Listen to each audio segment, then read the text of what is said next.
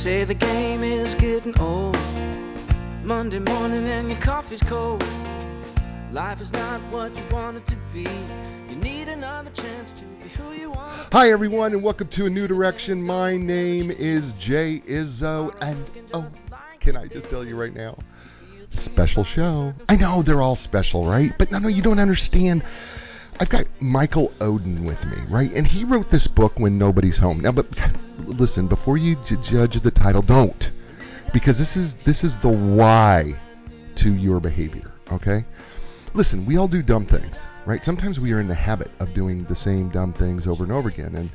And for some of us, it can look like an addiction. For other of us, it can look like just doing the same dumb bad habits over and over again. And we don't understand why we do that behavior. Well, we have a behavioral specialist with us today. His name is Michael Oden, and he has literally studied thousands, near 10,000 people, and has a program that has helped literally 85% of the people that he works with. And what I love about this book, well, I'll talk about what I love about the book, but the truth of the matter is what I love about this book, When Nobody's Home, is this book is not for just people who are like drug dependent or alcohol dependent. This is people who literally, like you and me, we struggle, and we didn't come from, sometimes our homes did not give us all the emotional needs that we needed. And so he's got a great book out, and this book is going to be really insightful. And you're going to love Michael. He's fun and he's funny, but he's also incredibly serious. He's brilliant, by the way. And so you're going to really enjoy the book. But let's do what we do every week before we get started, and that is check in with you to see how you're doing in the four areas of your life. I believe that we are four-part people. We are physical people, we are mental people, we're emotional people, and we're spiritual people. And so I like to ask you, checking in every week, on a scale of 1 to 10, 1 being miserable, 10 being outstanding, 5 being somewhere in the middle, average. How are you doing physically? How you feeling? How's that? How's your body doing? Right? Are you doing everything that you need to do to take care of your body? Right? Are you exercising, eating right, doing those little simple things, right? What's that number for you between 1 and 10, right? And then the question I always ask you is, and I ask you this every week, all right, whatever that number is, how do you get to the next number, right? What is it that you got to do today to get yourself, if you're physically 5, right, average, right down the middle, how do you get yourself to a 6? What do you need to change? What do you need to do? Can you start doing something right now physically, right? Can you get up, walk around? Can you maybe go out, do something? Can you be a little bit more active? Maybe you've left that gym membership just lapse a little too long and you need to get back in there. Or maybe it is you need to, put the fork down. Maybe that's as simple as that. But what do you got to do to change what you need to do physically so you can get to the next number? All right, so you got your first number. Okay, second number is, how are you mentally, right? Same scale, 1 to 10, 1 miserable, 10 outstanding, 5 is average. How are you doing mentally? And you go, Jay, I don't know, mentally I feel like I'm fine. No. What are you feeding your brain, right? What are the things that you're feeding your brain? What is the information that you're taking? How are you growing your knowledge? How are you growing your wisdom? What are the things that you're consuming, right? Because we could consume bad things and good things just like we can good things and bad things when we eat. We can do the same thing for us when it comes to our mental state, right? And we have two sides of the brain. We have a right side of the brain that's creative and fun and tries to come up and try to make things happen. And then we have this logical side that's very linear and very mathematical. So we need to feed both halves of those brains. So what are you doing to feed your brain in the right way, right? And what do you need to change, right? So whatever that number is, if your number today is, well, Jay, mentally I haven't really consumed very good information, and the truth is I'm not really reading, I'm not really doing anything, I'm just kind of letting the TV happen, right? Instead of me really consuming. So what do you need to do to change that? Read a book, take up an instrument, maybe you learn a foreign language, whatever it may be. What do you need to do to make that change? So you got two numbers, right? You got your physical number, you got your mental number. And then third, what about your emotional number? And you go, emotionally? I thought that's mental. No, see, emotional is different, right? Emotional is how you feel and how, and we call it emotional quotients or emotion intelligence. And really, it really boils down to really a couple things. One is, how well are you able to control your emotions when you're under stress and bad things happen to you? And by the way, that's all intentional. And then the second piece to that is, how well are you able to connect or really relate or emotionally connect to other people around you? Because that's the other key, is how well are you able to really tune in to other people emotionally?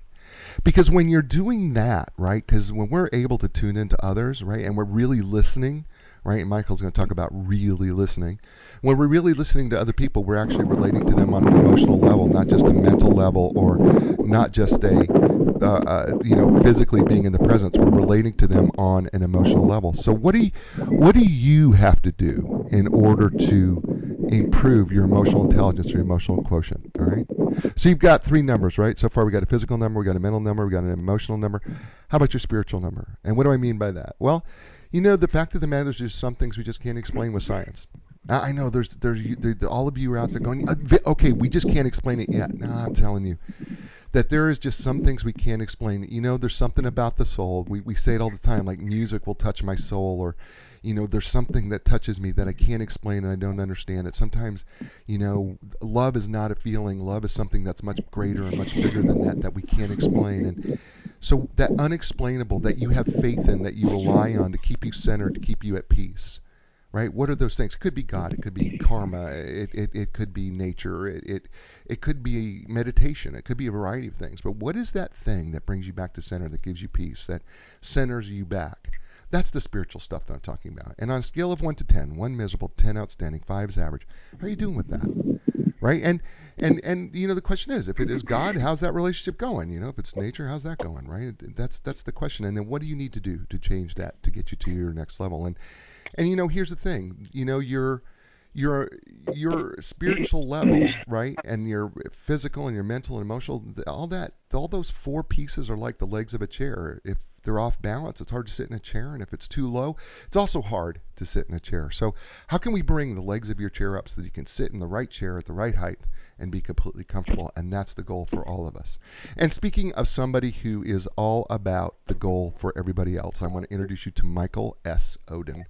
He is the founder of Final Step International and the Needs-Based Method. Michael is a retired deputy probation officer, keynote speaker, communication and behavioral expert, personal and corporate coach, and award-winning author.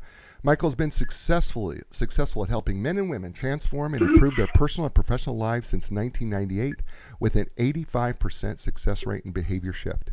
He has advanced knowledge about how your communication style, behavior, and beliefs impact your performance and in your personal life and in the workplace. So, ladies and gentlemen, and please welcome to the show, Michael S. Oden. Michael, welcome to A New Direction. Hey, thank you for having me. Appreciate it. You are so welcome. So, we're gonna get into this book. I loved this book. By the way, I told you off air that I read it twice because I found that at first when I started reading it, and I wrote this in the Amazon review. That will be available here for those people who are wondering where the Amazon review is if you can't find it right now, because it usually shows up a couple days later. When I wrote the Amazon review, I said, when I first read it, I wasn't sure. And then when I kept reading it, I go, oh my gosh, this book's for me.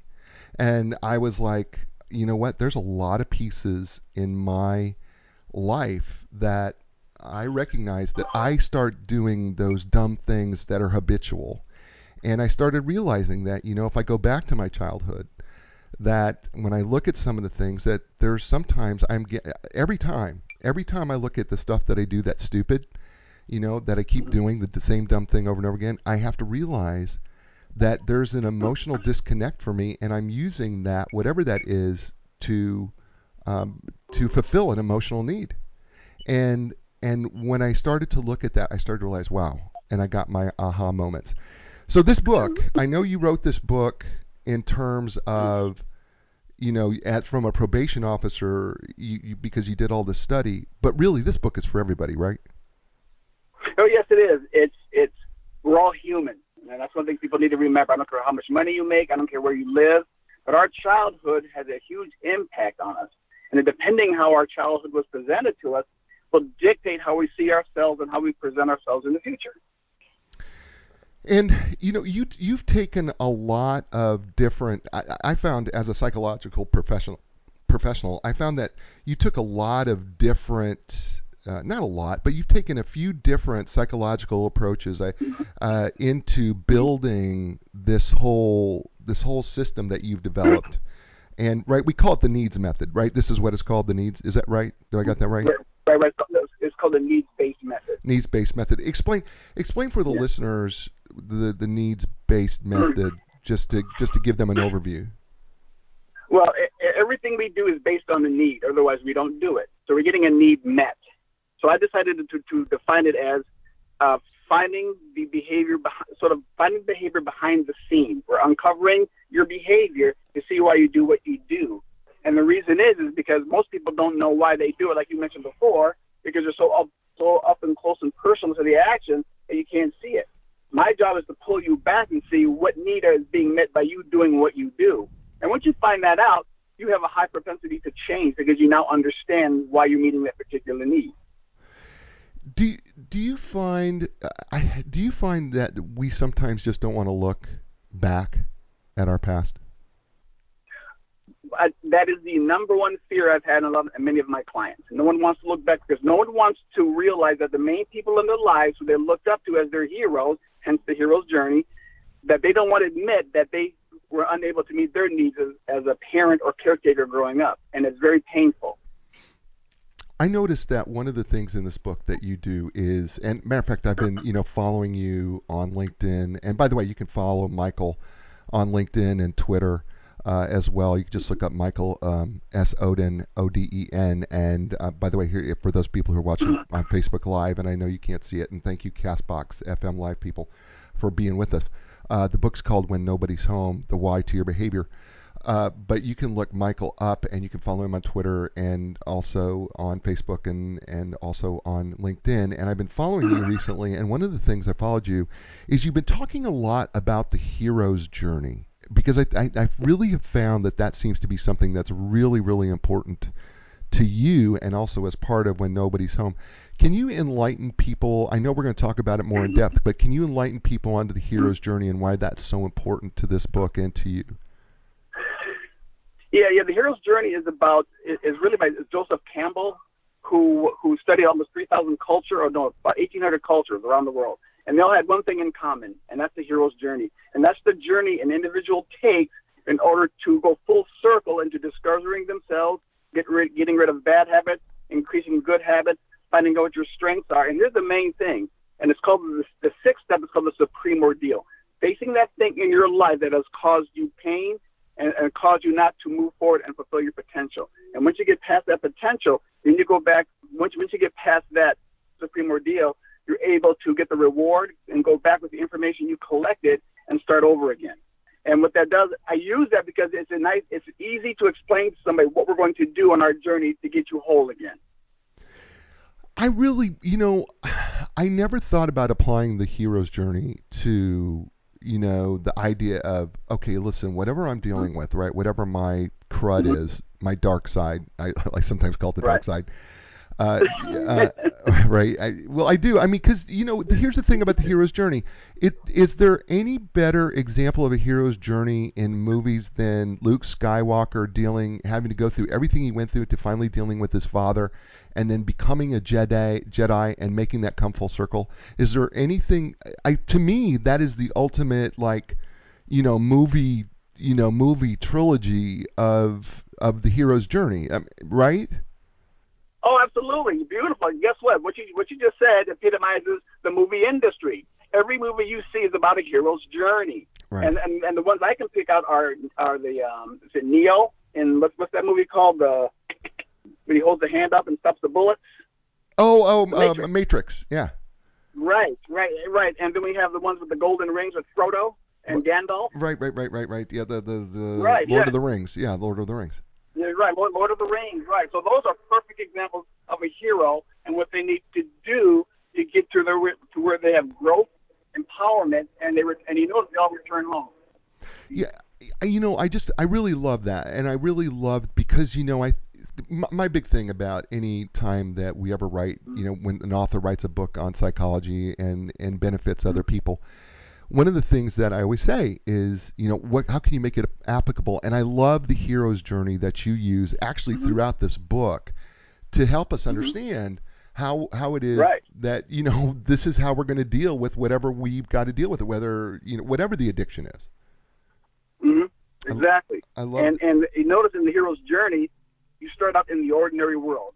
And the first step is the refusal of the cult, because most people don't want to make that step to go, I want to change. Right. But I'm afraid to. and something may push you into that direction that keeps you going. And all of a sudden, you meet your mentor who will guide you along this journey to where you need to go. And Michael Oden is that mentor, and we're going to talk to him right after we do this. You know what? Today's show is brought to you by who else? Inline Business Brokers and Advisors, and they partner with business owners when it is time to sell their businesses. So when it's time to sell your business, contact the professionals at Inline Business Brokers and Advisors. You can find their Facebook page, and you can find them on Twitter. You can find them on LinkedIn, but you can just go to nline.com. That's ENLIGN.com. And also Linda Craft and Team Realtors. It doesn't matter where you're at in the world. If you're looking for the right realtor, contact Linda Craft and her team. They can find you the right realtor that can help be the right expert to help you sell your home or buy your next home. Or if you happen to be in the Research Triangle Park area, that's Raleigh, Durham, Chapel Hill, stop in and find out why they are the legends of customer service. And you can learn more by going to lindacraft.com. That's LINDACRAFT.com. And we're back here with Michael Oden, and he is the author of this outstanding book, When Nobody's Home, The Why to Your Behavior. So, Michael, let's just dig right in, because there are some staggering statistics that I want to kind of get to here, and you wrote in this book. And I want to talk about the orphan child. I know that chapter 1 has some other things, but really this thing is about the orphaned, abandoned child. And I know that I'm going to have a lot of people say, well, I was never orphaned or abandoned. But there was a time in the 90s where we called these kids latchkey kids. Do you remember that? Oh, yeah, absolutely. Right? Yes, there was no parent. There was no parent at home.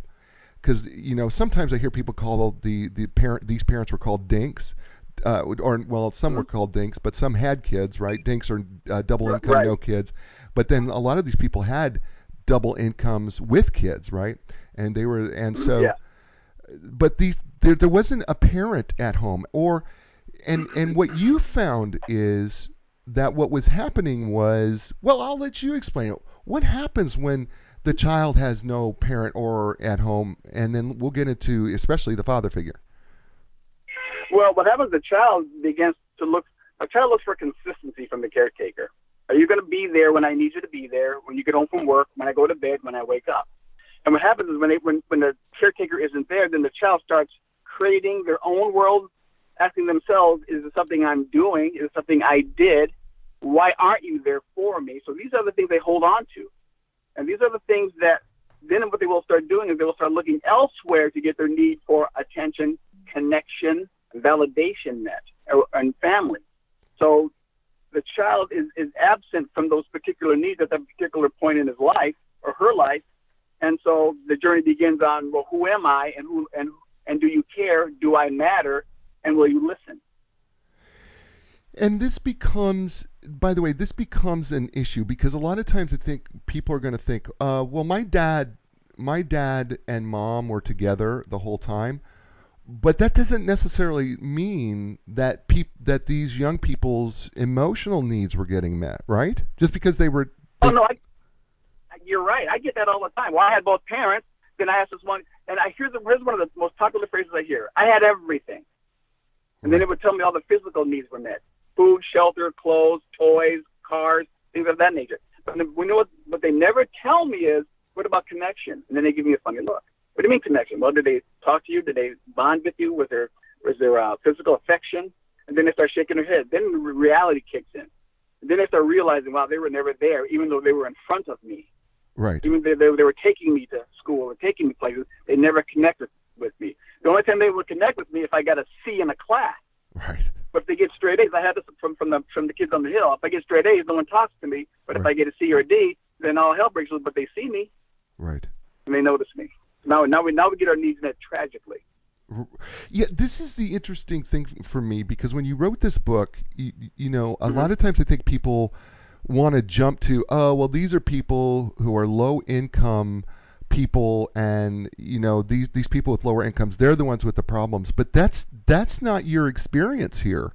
Your experience is, listen, you were dealing with millionaire kids who had every advantage in the world, and they still had to deal with their own issues. Right. So watch this. When you say advantage, watch this. Be careful because it goes like this. And this is what I say. I get the rich kids on the hill, and I got the guys in county jail. And the rich kids on the hill, their fathers were producers of movies, big-time lawyers. Guess where they are all the time? They're gone. Right. Then you go down off the hill, and these guys' kids, their fathers are in jail. They're gone. Right. So they're both gone. Right. You get away with more stuff on the hill, and you get to do other things that you can't be seen. Down in the hood, what right. you get is you're on the street now, joining a gang and doing your thing. But the problem is the same. Right. The problem is exactly the same, right? Because yes, it is. Because the thing is, if the parent is absent, the parent is absent. And if the parent is absent emotionally, it doesn't matter what your income bracket is. If the parent is absent emotionally, the things that you were talking about here in When Nobody's Home can still occur. And do occur. It still occurs. It doesn't matter. It doesn't matter, sir. We're human, and all we want is to be valued, heard, loved, and cared for. So I'm wondering, doesn't matter where. You talk about, in chapter 2, you talk about the fatherless child and the importance of the father. Mm-hmm. Why is the father figure so important to the essence of When Nobody's Home? Why is it the father that you really put a lot of pressure on? It's because I had mostly male clients as a probation officer. I had most of those 10,000 people were male. I'd say about a few hundred were female. So I had female, and they were missing their fathers as well. And the father establishes the not the authority, but the what they call the protector. Right. You know, the one who makes the family secure. Right. And what happens is because the boys. This is what happens to the boys. This is what I tell my clients. And this is why the girls do better, because the boys are looking for that person they're going to become. And when they hit the age of 8 to 10, they look around. That guy isn't there. They don't know who they're going to become. The women, the mother usually stays home and takes care of the child. So they have someone, so they know who they're going to become because they're still there. So they have that role model. And the boys look in their direction. There's nobody there, so they get lost, and they're scrambling through life, joining gangs and doing all kinds of life-diminishing behavior in society. And so that's where the father comes in, because especially for boys, because that's who they're going to become. And if you don't have it, then they're lost. Yeah, I found this to be really, really intriguing. I just want to read some of these statistics that you quoted in terms of fatherless children from fatherless homes, and we're not talking about fathers that were absent physically, but we're talking about fathers who were absent emotionally. So listen to this. Children from fatherless homes are, this is from Michael's book, by the way, 5 times more likely to commit suicide, 32 times more likely to run away, 20 times more likely to have some sort of behavioral disorder, 14 times more likely to commit rape, 9 times more likely to drop out of high school, 10 times more likely to abuse chemical substances, 9 times more likely to end up in a state-operated institution, and 20 times more likely to end up in prison. And then there was some really staggering other pieces that I was just like, what? And it was like, daughters of single parents are 53% more likely to marry as teenagers and 164% more likely to have a premarital birth and 92% more likely to dissolve their own marriages. Michael, these are staggering statistics. I've seen them come through my office for 20 years. I mean, and to them, it's a normal way of living. It's a normal way of looking at the world. Basically, surviving it the best you can. What happens is we try to make up for what we didn't get as a kid. Right. If we get married, we think that person's going to solve our problem. If we have a baby, then that baby will love me. I get that from the women. You know, if I have this family, if I do these things, my life will be better, as opposed to looking back at the past about the people who were unable to be there for you, which are your caretakers. And we talked about this earlier in the show. Some people don't want to look. Yeah, and but those who do look have an advantage. Yeah, right. We get in denial here, right? I mean, we just right. Which, by the way, denial for those people who are playing at home, the denial is I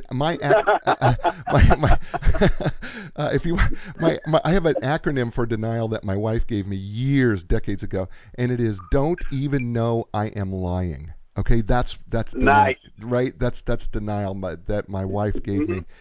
And it's really true, right? Because we don't even realize we're lying to ourselves. Because the truth of the matter is, even if we are in a marital situation, and this is the thing that really struck me. Let's say you're married, and let's say okay, I'm married and I'm not happy, but I'm not going to divorce my spouse. So what is something that sometimes married couples do to try to feel like they'll go, okay, we're just going to have a baby, right? And it's right because so they just have a baby in the marriage, right? Because the one person feels like I'm not being loved by my spouse, so I'll get the child to love me, and I'll try to get my needs met through this child, even though the marriage is intact, and it may on the outside it may look like it's great, but underneath it all, when you see the what I would call the codependent relationship on the child, you go, there's something wrong with the marriage. Right? I mean, that's my first. Yeah. That's my first. My first indication is when you are so enmeshed with your children that you're and though you tell me, my husband and I have a great marriage, but you're so enmeshed with your child, I don't believe you. I don't. I just don't. Yeah. I just don't believe it. Because you can't convince me that if your marriage was that great, that you would be that enmeshed with your child, and then what are you doing to the child in the process, right? Yes, and they're going to pay for that. Yeah, so this is the other side of the book that you don't come right out and talk about, but I found to be absolutely intriguing and brilliant. And that is, if you look at this, if you're currently a parent, okay, and you listen to those statistics, if you are currently a parent and you listen to the statistics that I just read off from Michael Oden's book, When Nobody's Home, which, by the way, is available on Amazon, Barnes & Noble, and your favorite bookstore. If they don't have it, just tell them, get it. It's available. It's also available Kindle as well. But one of the things that just really, really struck me was, what you're also saying in this book is how to be a better parent. That you're also saying, without saying it, that, if you really want to have healthier children, you need to be there emotionally, not just physically. You can't just supply the physical needs of your children and expect that to be good enough. You have to be there emotionally for your children. And I think that's the other side of this book that you don't come right out and say, but man, it really spoke to me. Yes, because I'm working with a couple right now who are thinking about getting married, but they have so much to work on with those past experiences in childhood that in order for them to get married, I said, we need to go down this road. And most people go through life not uncovering the pain of their childhood. So 90% of the population, I'm going to say, conservatively, go through life not understanding why they do what they do because of what happened to them in the past. And here, okay, so I know this is going to be a rabbit trail that we didn't plan on going down, but we're going to do it. We're going to do it anyway, because this is why I love the book so much, because it made me. I mean, this book made me think hard, right? And here's the thing: is like if you don't, as a parent, if you don't address your own emotional needs that didn't get met, right? Right. And then you become a parent. What are you going to be what can you actually give to your children? You're going to make them pay for what you didn't get, and you can treat them probably the same way that you didn't like to be treated. So the cycle continues. That's pretty deep, man. Because I mean, it's pretty deep because as I think about this even further, I go. I know that people are yelling right now at their radios and their maybe their Facebook. They're yelling at me, going, "My family was just fine. My family was perfect. I don't know, how dare you?" And I'm like going, "Well, hold it here. Our parents weren't perfect. I mean, it's okay. They weren't. They did the best they could under the circumstances. It still doesn't mean that there aren't." Exactly. Right? I mean, there's still stuff we need to look at under the hood, right? Yeah. And so I'm going to give you a response. When someone says I had the perfect life or the perfect childhood, ask this question. Please give me an example so we can get it off the table. Tell me how your life was perfect so we can move on. If all your needs were met and everything was great, then we're good. And 99.9%, I haven't heard one yet. So, I mean, Because give us some. Okay, yeah, I want you to dig into this because I think this is really important because I think there are people who are listening in going, well, my childhood was perfect. So, what are the typical responses that you get from people when you ask them that question? they give me a side look, and they start sneering at me. Some have cussed at me. And I said, just, even if, listen, I'm not judging you. I just want you. We're seeking for. All I'm doing is seeking the truth about your life. I'm not trying to be right or wrong, good or bad. Let's just seek the truth. So look back, think about it, and tell me your life story. And then they all came back with something they didn't get, and it's usually the connection, bonding, right? And it's usually the validation, and it's usually the predictability of the parent, those sorts of things. That's awesome. When you get bombarded with physical needs of the toys and the things and the cars and the stuff, then you do think life is pretty damn good. When you're 10, 20 years later, life is good. Right. But was it really? And I'm gonna give you this example because I had a client that was interviewing me. We help her with this marriage. She goes like this: I had a perfect life. Then I wanted to ask her if it was perfect, then why do you continue to date a man who constantly cheats on you? So there's something on your side of the fence that we need to look at. Right. Ouch. Because that perfect life you created doesn't make sense if you're going to keep dating a man who's constantly cheating on you. So it doesn't make sense. Of course, you didn't hire me. Of course she did. Of course she did, because you spoke truth. Hire me. Right, because you spoke truth. I mean, because she would have to look at the real reason. Right. And that's scary. We talked about that earlier in your show. Right. Yeah. I love this. By the way, if you're just joining us, and thank you everybody who's watching and listening in on Facebook Live, and for the folks who are listening here on Castbox Live FM, we appreciate you tuning in, and of course everybody who is joining us on iHeartRadio, iTunes, Spotify, and all the hundreds of podcasts across the country. Thank you for doing that, and also to the folks at the Oak 93.5 FM. And thank you for joining us and listening into A New Direction. My name is Jay Izzo, and we're talking with Michael Oden. He's author of this book, When Nobody's Home. And Michael Oden is brought to you by Inline Business Brokers and Advisors. And listen, do me a favor. When you hear me say Inline Business Brokers and Advisors, listen, they sponsor the show. They keep the show going. They make sure that they pay for everything. They've just been our sponsors from the very beginning. So like their Facebook page, go out, reach out to them. Here, look, they have literally helped thousands of clients in the sale and purchase of businesses. So when it's time to sell your business, contact the professionals at Inline Business Brokers and Advisors. You can learn more by going to inline.com. That's ENLIGN.com. And also Linda Craft and Team Realtors. You know what? They are located in Raleigh, but they can help you anywhere in the world. They can get the right expert to help you buy or sell your home. They're great. I will tell you this. They are known as the legends of customer service. You need to find out why. Go to lindacraft.com, LINDACRAFT.com.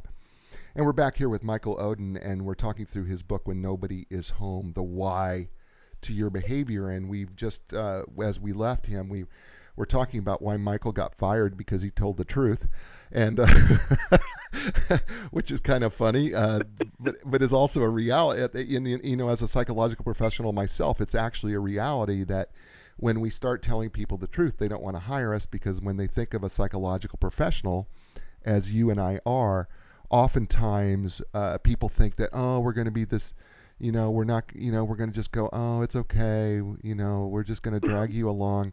And that doesn't help anybody, right? I mean, the reality is it doesn't help anyone. And the reality is what helps people is when we address the true darkness of what we have on the dark side. And in chapter 3, you start talking about whole brain thinking. And you start identifying these 4 different modes of thinking. And I just kind of want to go through these because I found these to be incredibly interesting in whole brain thinking. You talk about the rational self, you talk about the safekeeping self, the experimental self, and then you talk about the feeling self. Why are these whole brain thinking models, why are they so important to becoming whole and understanding the why to our behavior? Well, when I became to understand more how people think and learn, and I got certified in this particular modality, I decided to apply it to my clients. Mm. And so this is why I put it in the book. I said, so think of the brain. You remember you mentioned right brain, left brain, right? Right. Yeah. So watch this. Now there's upper brain and lower brain. Right. It's the 4 quadrants. Gotcha. And each quadrant has a specific, we'll call it communication style. And you just mentioned them earlier, the analytical, safekeeping, emotional, right, and experimental. Right. So I noticed when a child comes from a traumatic home, right, I always go like this to my clients. I go like this. I say to myself, I say that, so did you have a brother or sister who was a year or 4 years younger or older than you? And did they see the same things you did? And they go, yeah. And what did they do with that same situation? Because you ended up in front of me on probation, yet your sibling decided to move out of the house, get a job, join the army, or do something different. Right. And when I gave them my test of the whole brain, the ones who left home were left brain. They were analytical. They analyzed the situation. They knew they weren't going to get their needs met, so they made a decision to move on. Right. The emotional people, the red, the lower right brain, said, I'm waiting for my parents to validate me. I'm waiting for them to tell me they love me. Until they do, I'm going to act accordingly. Right. And so they're still waiting. Right. Right. And so then what happens is, I think one of the things that you talked about, which I found really interesting, was that we have a natural style of thinking. Exactly. But oftentimes we really, if we don't get our needs met in the right way, we cover it up with other things. And so we can. Right, and then we have to dig back in to find out what our natural style thinking is. Yeah, well, what happens was, so notice the analytical people analyzed the situation and made a decision to move on. Got it. The sensitive people, the emotional people who need validation from the caretaker, right? Right. Continue to wait until they heard it. And I asked them this one question: What happens if you are never going to hear what you want to hear from the main people? What do you do? Right. And then they were stuck. They go, oh, I never thought about that. Right. Got it. So that's what you got to think. But they're just more emotional, which is fine. Right. But they have to learn how to move on. Yeah. And move on. No. I just think it was just. I just found it so interesting because I kept asking myself, this question to myself. I said, I think I'm probably more of an analytic thinker in reality. Mm-hmm. I want to say that, but then I go, the truth of the matter is I may be more of an imaginative thinker, but then when I look at what frustrates to me, what opened me up is what frustrates which quadrant, and I thought that was more for me like, oh, okay, that's what I am, right? That's what frustrates. Because sometimes you recognize what you are by what irritates you, right? And exactly. Right, and so I found myself going, oh, well, what irritates me? And then I went, oh, well, here's what irritates me, man. What irritates me is repetition, you're slow paced, you're playing it safe or by the book, right? You're absent of humor and fun, right? And then all of a sudden I went, oh, you know what? I'm an imaginative thinker, right? Because the fact you're yellow. Right. Because the fact of the matter is, you know what? If you have an absence of a clear agenda, I could care less. Because I like to fly by the seat of my pants. Because I do. Because I can fly by. Isn't it wonderful to know where you? It's wonderful to know where you stand, isn't it? It is. How you communicate. It really is, because it didn't matter. I mean, okay, so you're disorganized. All right, so be it. Who isn't disorganized? I'm okay with that, right? But I know that my wife, that would drive her crazy. Right? Because it's the term opposites attract. Absolutely. It's so true, Michael. It's so true. It's so stinking true. And we can't be any more opposite. Like I'm 6'5", she's 5'5", right? I mean, there you go. Right. Because we like what the other person can do that we don't. It is, and it's the same thing that drives us crazy, right? It's the same coin on the opposite side, right? So what we love about them is the same thing that drives us nuts, right? And it's, exactly. It's so true. And it only works if we appreciate their differences. Absolutely. Yeah. It's so true. So now I'm going to move on to a really touchy subject because, and I've dealt with this subject before on this show, and I've always said that a new direction is not afraid to, when it comes to life and relationships and careers and business. I have never been afraid to shy away from hard subjects. And one of the subjects that you bring up in chapter 4 is physical and sexual abuse. And it's something that we don't want to talk about. It's something that we kind of want to ignore and turn away from it. And if anybody out there is listening, and Michael and I are not here to shame you. We're here to hopefully help you and enlighten you in some way. But the fact of the matter is, physical and sexual abuse occurs way too frequently in this country, in every country, but in this country in particular that we live in. And it creates a huge amount of shame. So I would love for you to address that to the folks who are listening in, and how we can be helpful. Well, here's when I've had women who've been sexually abused and men in a lot of shame. What I get them to do first is take the onus off of them. We have to understand the perpetrator. Right. We have to have empathy for them, because why would they do something to their own child like that? Why wouldn't a person try to enhance their child's life? And we go back to what we talked about in the beginning. They don't know how. They too themselves are wounded, and they're so wounded that they're even willing to harm their own child, and they can't see it. And for them to harm their own child tells me they're meeting their need for empowerment tragically. Does that make sense? Right. No, it does. I will even sacrifice my own child to get my need for self-worth met. That's how bad it is. So I get the client to understand where the parent came from, because who did something to the parent. And what happens is they say this to me: you mean to tell me I'm not a bad kid for what they did? No. What it is you are the kid who's paying for the pain of that particular individual. So you mean to tell me I never did anything wrong? No, you didn't. You happen to be in their line of fire. Right. You happen to be born to them. So you're paying for their pain. And I keep driving that home. You're paying for their pain. Understand their pain. And I'm going to go a little deeper here, like the Epstein guy, right? Right. And the Weinstein guy from the producers. Yes. And the guy from Chicago. These guys, and I'm telling you right off the bat, these guys have been impacted by their mothers. Right. Look how they treat women. Right. Right. They try to hurt women. So that tells me something happened to them when they were children, and to me that tells me it was a woman, because look what they're doing to them.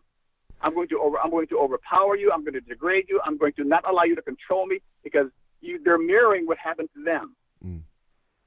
So okay? So this is dark.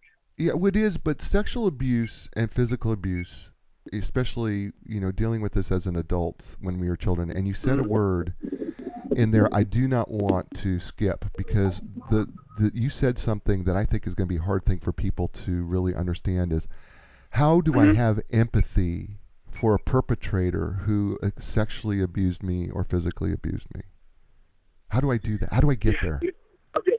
All right. So in other words, you got to know where they came from. You got to understand their background. Remember, they're getting a need met.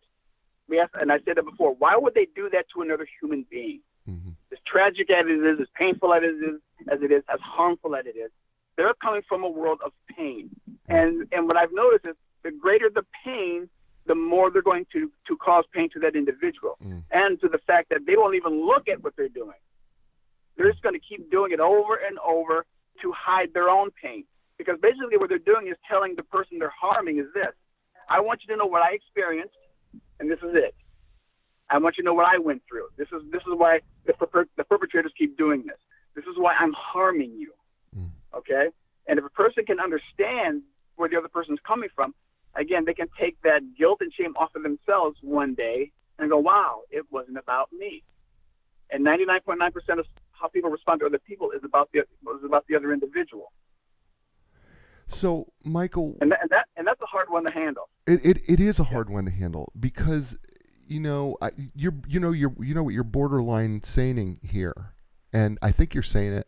You're not using the word, but you're actually saying that you have to forgive the perpetrator. Ooh, I have a hard time with that one yet. I'm working on that. Right. My thing is you need to understand them. Okay. For they know not what they do. Right. So that's how much pain they are. Right. So, I mean, isn't there come a point where I'm not suggesting. Doesn't there come a point where we go?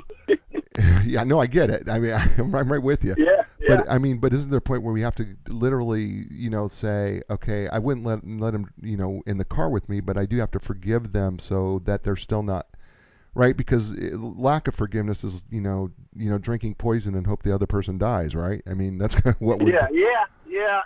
I have a hard time with the forgiveness thing, because how can you forgive what they've done and it's still embedded in yourself? Right. Right. Right. And so the whole thing is if we could just understand it and know that it wasn't about you. Mm-hmm. So that's the first never step. Was. So that's the first step in the process. Yeah. So that's first really step in the process. That's the first step in the process. So you talk about. By the way, we're talking. Gosh, we're having such a good time here. I got to do what I've got to do. We're talking with Michael Oden. He's author of this book, When Nobody's Home. Folks, if you haven't been listening to this conversation has been incredibly deep and fun and interesting, and he's giving us the whys to your behavior. The book, When Nobody's Home, available on Amazon, Barnes & Noble, your favorite bookstore. Just purchase it. It's available in also digital versions as well. And Michael is brought to you by Inline Business Brokers and Advisors. They have been a sponsor since the very beginning for A New Direction, and they represent profitable, privately held companies with gross annual revenues in excess of $1 million. Inline delivers the highest market value in the shortest amount of time with complete confidentiality. That is their registered trademark. You can learn more by going to nline.com. That's ENLIGN.com. And Linda Craft and Team Realtors, located in Raleigh, North Carolina, but they can help you anywhere in the world, help you find the right expert to help you sell or buy your home, regardless of where you're at. And you can learn more about Linda Craft and her team by going to lindacraft.com, LINDACRAFT.com, and they bring you A New Direction. And today on A New Direction, we have with us Michael Oden, and we're really digging into here a little bit about, if you're not ready for that and you just joined us, we've been talking actually about sexual abuse and physical abuse and having empathy for the person who did that. But I want to talk about this thing called the shame cycle, because you make a really big effort to talk about shame. And I am really, really big on talking about how shame affects us negatively. And you do the same thing here, and we both speak the same language when it comes to shame, because shame is fear and is fear-based. So let's talk through the shame cycle and being aware of the shame cycle a little bit. Well, the shame cycle has to do with how we see ourselves, and that we think we are less than. So we tend to, we'll call it beat ourselves up. Mm. And the shame cycle, it's kind of like it's you grab on, you let go, you release, breathe again, you grab on. We'll call it a drug. You grab onto the drug. I don't want to do the drug. We release the drug. And then we're regretful we did the drug. I'm shameful for using the drug. Then we start over again and over and over. And it's almost like you keep beating yourself up for what you may have done in the past, and not able to let go of that. So the same cycle, it's almost like it works for them in a tragic way. I'm a terrible person, so I deserve to suffer. Yeah, see, you have this control, release, submit, rebel, right? So it's kind of like, yes. So like whatever the habit or the whatever, if it's alcohol or if it's drugs or whatever the habit is, right? Insert habit you have here. We do this control thing of, I'll never do that again. You know, how many times folks, how many times have you said, I am never going to do that again? Right? I mean, come on. We've all done. Come on. There's something in your life you go, I am never going to do that again, right? And so then you say to yourself, this is the release portion of it that he's talking about. How could I have done that again? How could I do that again? I can't believe, how could I do that? And then you do the submit part of it, right? I am sorry. What's wrong with me? I don't know what's wrong with me. I'm so sorry. I'm such an idiot. I'm horrible. And then we get to this rebel part where we go, well, maybe this just once, because this is my life and the way it's going to go. and then we go back to control again, going, I'm never going to do that again. I'm never going to do that. And then this, and then the cycle. And when I read this, I went, oh man, Michael, did you have to throat punch me with that? Really? I mean, did you? Because I've been there. I know what this is like. I've been there. I've done that. And if we're honest with ourselves, we all do it with something where we have regret of something that we did and we go, why am I doing that? Or even if it's a thought process, right? We all do it. I mean, right? We do, don't we? Yes, we do. We do it constantly. It could be minimal. It could be magnified 10 times. But we do. There's something in our lives that propels us to do the cycle, and it could, and because of what was said to us back in the day. This then, and we can talk about that thing called spells and curses. Same thing. Right. Okay, let's dig into that because I was just about to talk about when belief thought turns into pathology. So I mean, we're headed there. We're headed there anyway, right? Because we're headed there to the spells and curses anyway. Right, so exactly. So go ahead elaborate on spells and curses. Okay, so spells and curses are basically statements that were said to us that frees us. So a statement could be, hey, you'll never amount to anything, you're stupid for even trying, you don't have the talent to go to college, those kinds of things, and some worse. And when you hear those as a child from the main people who you believe care about you, they stick into our minds and they freeze us. They're almost cellular to a point. And if that isn't cured, we're going to carry those words with us, and it's going to play out in relationships. It's going to play out in anything that we do. And this is where people sabotage a lot of things that they try to do in the future. So, Michael, believe it or not, we have been on for nearly 52 minutes, almost an hour. I thought it was 12. I know. Okay? It's great. It's great. This show goes so fast. It always happens to me. It goes so fast. So folks, you're gonna have to buy this book if you want to find out some more the depth of this book. You're gonna have to buy this book called When Nobody's Home. Michael, give us a little hope. How do we repair this? Give us something. Give the listeners something that goes, okay, well, Michael, I've done all this. What do I do? What is my next step? What is the steps that I need to start recovering? I need this. Well, the first step is becoming aware of what you're going through and have some understanding around it. Okay? And then accept some of the things that you've done in the past and don't beat yourself up for it. The things you had to do in the past were probably survival mechanisms. They're not right or wrong. It's just your way of getting a need met for survival back in the day. And once you accept that, then you gotta have the value shift where you can, now that you know you used to behave this way, now we're going to change it and behave a different way that's more life affirming and life fulfilling. Okay? Then you need to believe what you're doing, start applying what you're doing, and then transform to the person you always wanted to be.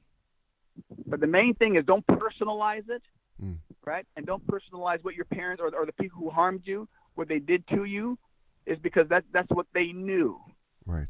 If you can do those basic things, and we have that in the book, and I also have that in my workbook, which goes a little deeper, you can get some answers to some of the things that may be holding you back. But also don't be afraid to make mistakes because you've been doing this behavior for your whole life. Now we're going to switch. It's going to take time. Yeah, because the one thing I think, and we started this way, right, is one of the things is that this is a journey, in fact. It's a journey. Exactly. And that this isn't going to happen overnight. And no. And that we're not going to be able, some of you out there who are listening to my show are, okay, yes, some of you are 18 years old, and that's awesome that you're listening to my show. Some of you are 68 years old, okay? Right. And you've been listening to this show. So, right, I mean, some of this can be a longer journey for others. Am I right in that? It is. Yeah, I think the people who get it early, the 18 to 20-somethings, 30-somethings, they're going to have a head start, or they're going to get it earlier in their life, and they get the rewards later down the road as they become whole. But if you get it later on, at least you're getting it, and then maybe you're going to experience life like you always wanted to, but you never could because of the stuff you've been holding on to and did not know how to get rid of. This begs me a question that I have as I listen to you speak, and that is, how do you get us to look at our dark side? How do you get us to look at we talk about the shadows, and we didn't talk about some of that, but we do have the shadow for, we have the archetypes that you and I talk about. But how do you get us to look at our shadow? How do you get us to look at the darkness? I've created a 7-step needs-based method system for you to do that. Okay. Where you take a step back and become aware of where you've been, and not judge yourself for what you've done. Mm. That's the main thing. Don't blame anybody. Don't shame anyone, or especially yourself. Mm. Know that there's no right or wrong.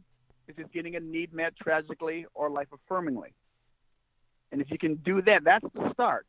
And be around someone. If it's something that's really, hurtful and dark, be it maybe you can share this information with them, share it and just be ready for the cathartic, shall we say, purging of the pain. Mm. I've had people scream because of the pain, Mm. but once they let it out, their life has been different ever since. That's awesome. I normally ask my guests now, friend Michael. I usually ask them to, if you were to give people, the show's called A New Direction because we help people find a new direction in their life or their relationships, Mm-hmm. their careers, or their business. I usually ask them, if you could leave people with a new direction based on Nobody's Home, Mm-hmm. and getting to know the why to your behavior, what would that new direction be from Michael Oden? Don't be afraid to take the first. If you want to change your life and there's something in your life that you don't like what you're doing and you want to do different, don't be afraid to look. Mm. Or you can be afraid, but be brave enough to look. Wow. Because once you're brave and you take that first step, right? Then you're on your way to the hero's journey. And then your life will be different. And then you get to come to our side of the fence and go, you're one of us now. Wow. I love it. His name's Michael S. Oden. The book is entitled When Nobody's Home. You can find it certainly on Amazon and Barnes & Noble. And listen, why not check out michaeloden.com? That's michaeloden.com. By the way, it will be in the blog write-up of this show, so you'll be able to see, so you can click on it and see this as well. Michael, you've been outstanding. Thank you so much for being on the show. It's gone so way too fast, and the book is outstanding, and I really am grateful that you wrote it. And so thank you from the bottom of my heart and the listeners' hearts. Thank you so much for writing this book. It's just simply fantastic, and it's just I can just see it helping so many people, and you already did today, and I just want to thank you for that. Folks, that's the show. Thank you so much, everybody, for being here. I want to just say this, right? Be inspired, because when you're inspired, that means you can inspire other people. And in turn, that means they can inspire others, and that can make this world a great place. So, folks, join us next week when I have another great guest who's going to help us explore something in this great world to help us find a new direction. And as I say every week, you know what it is. Ciao, everybody.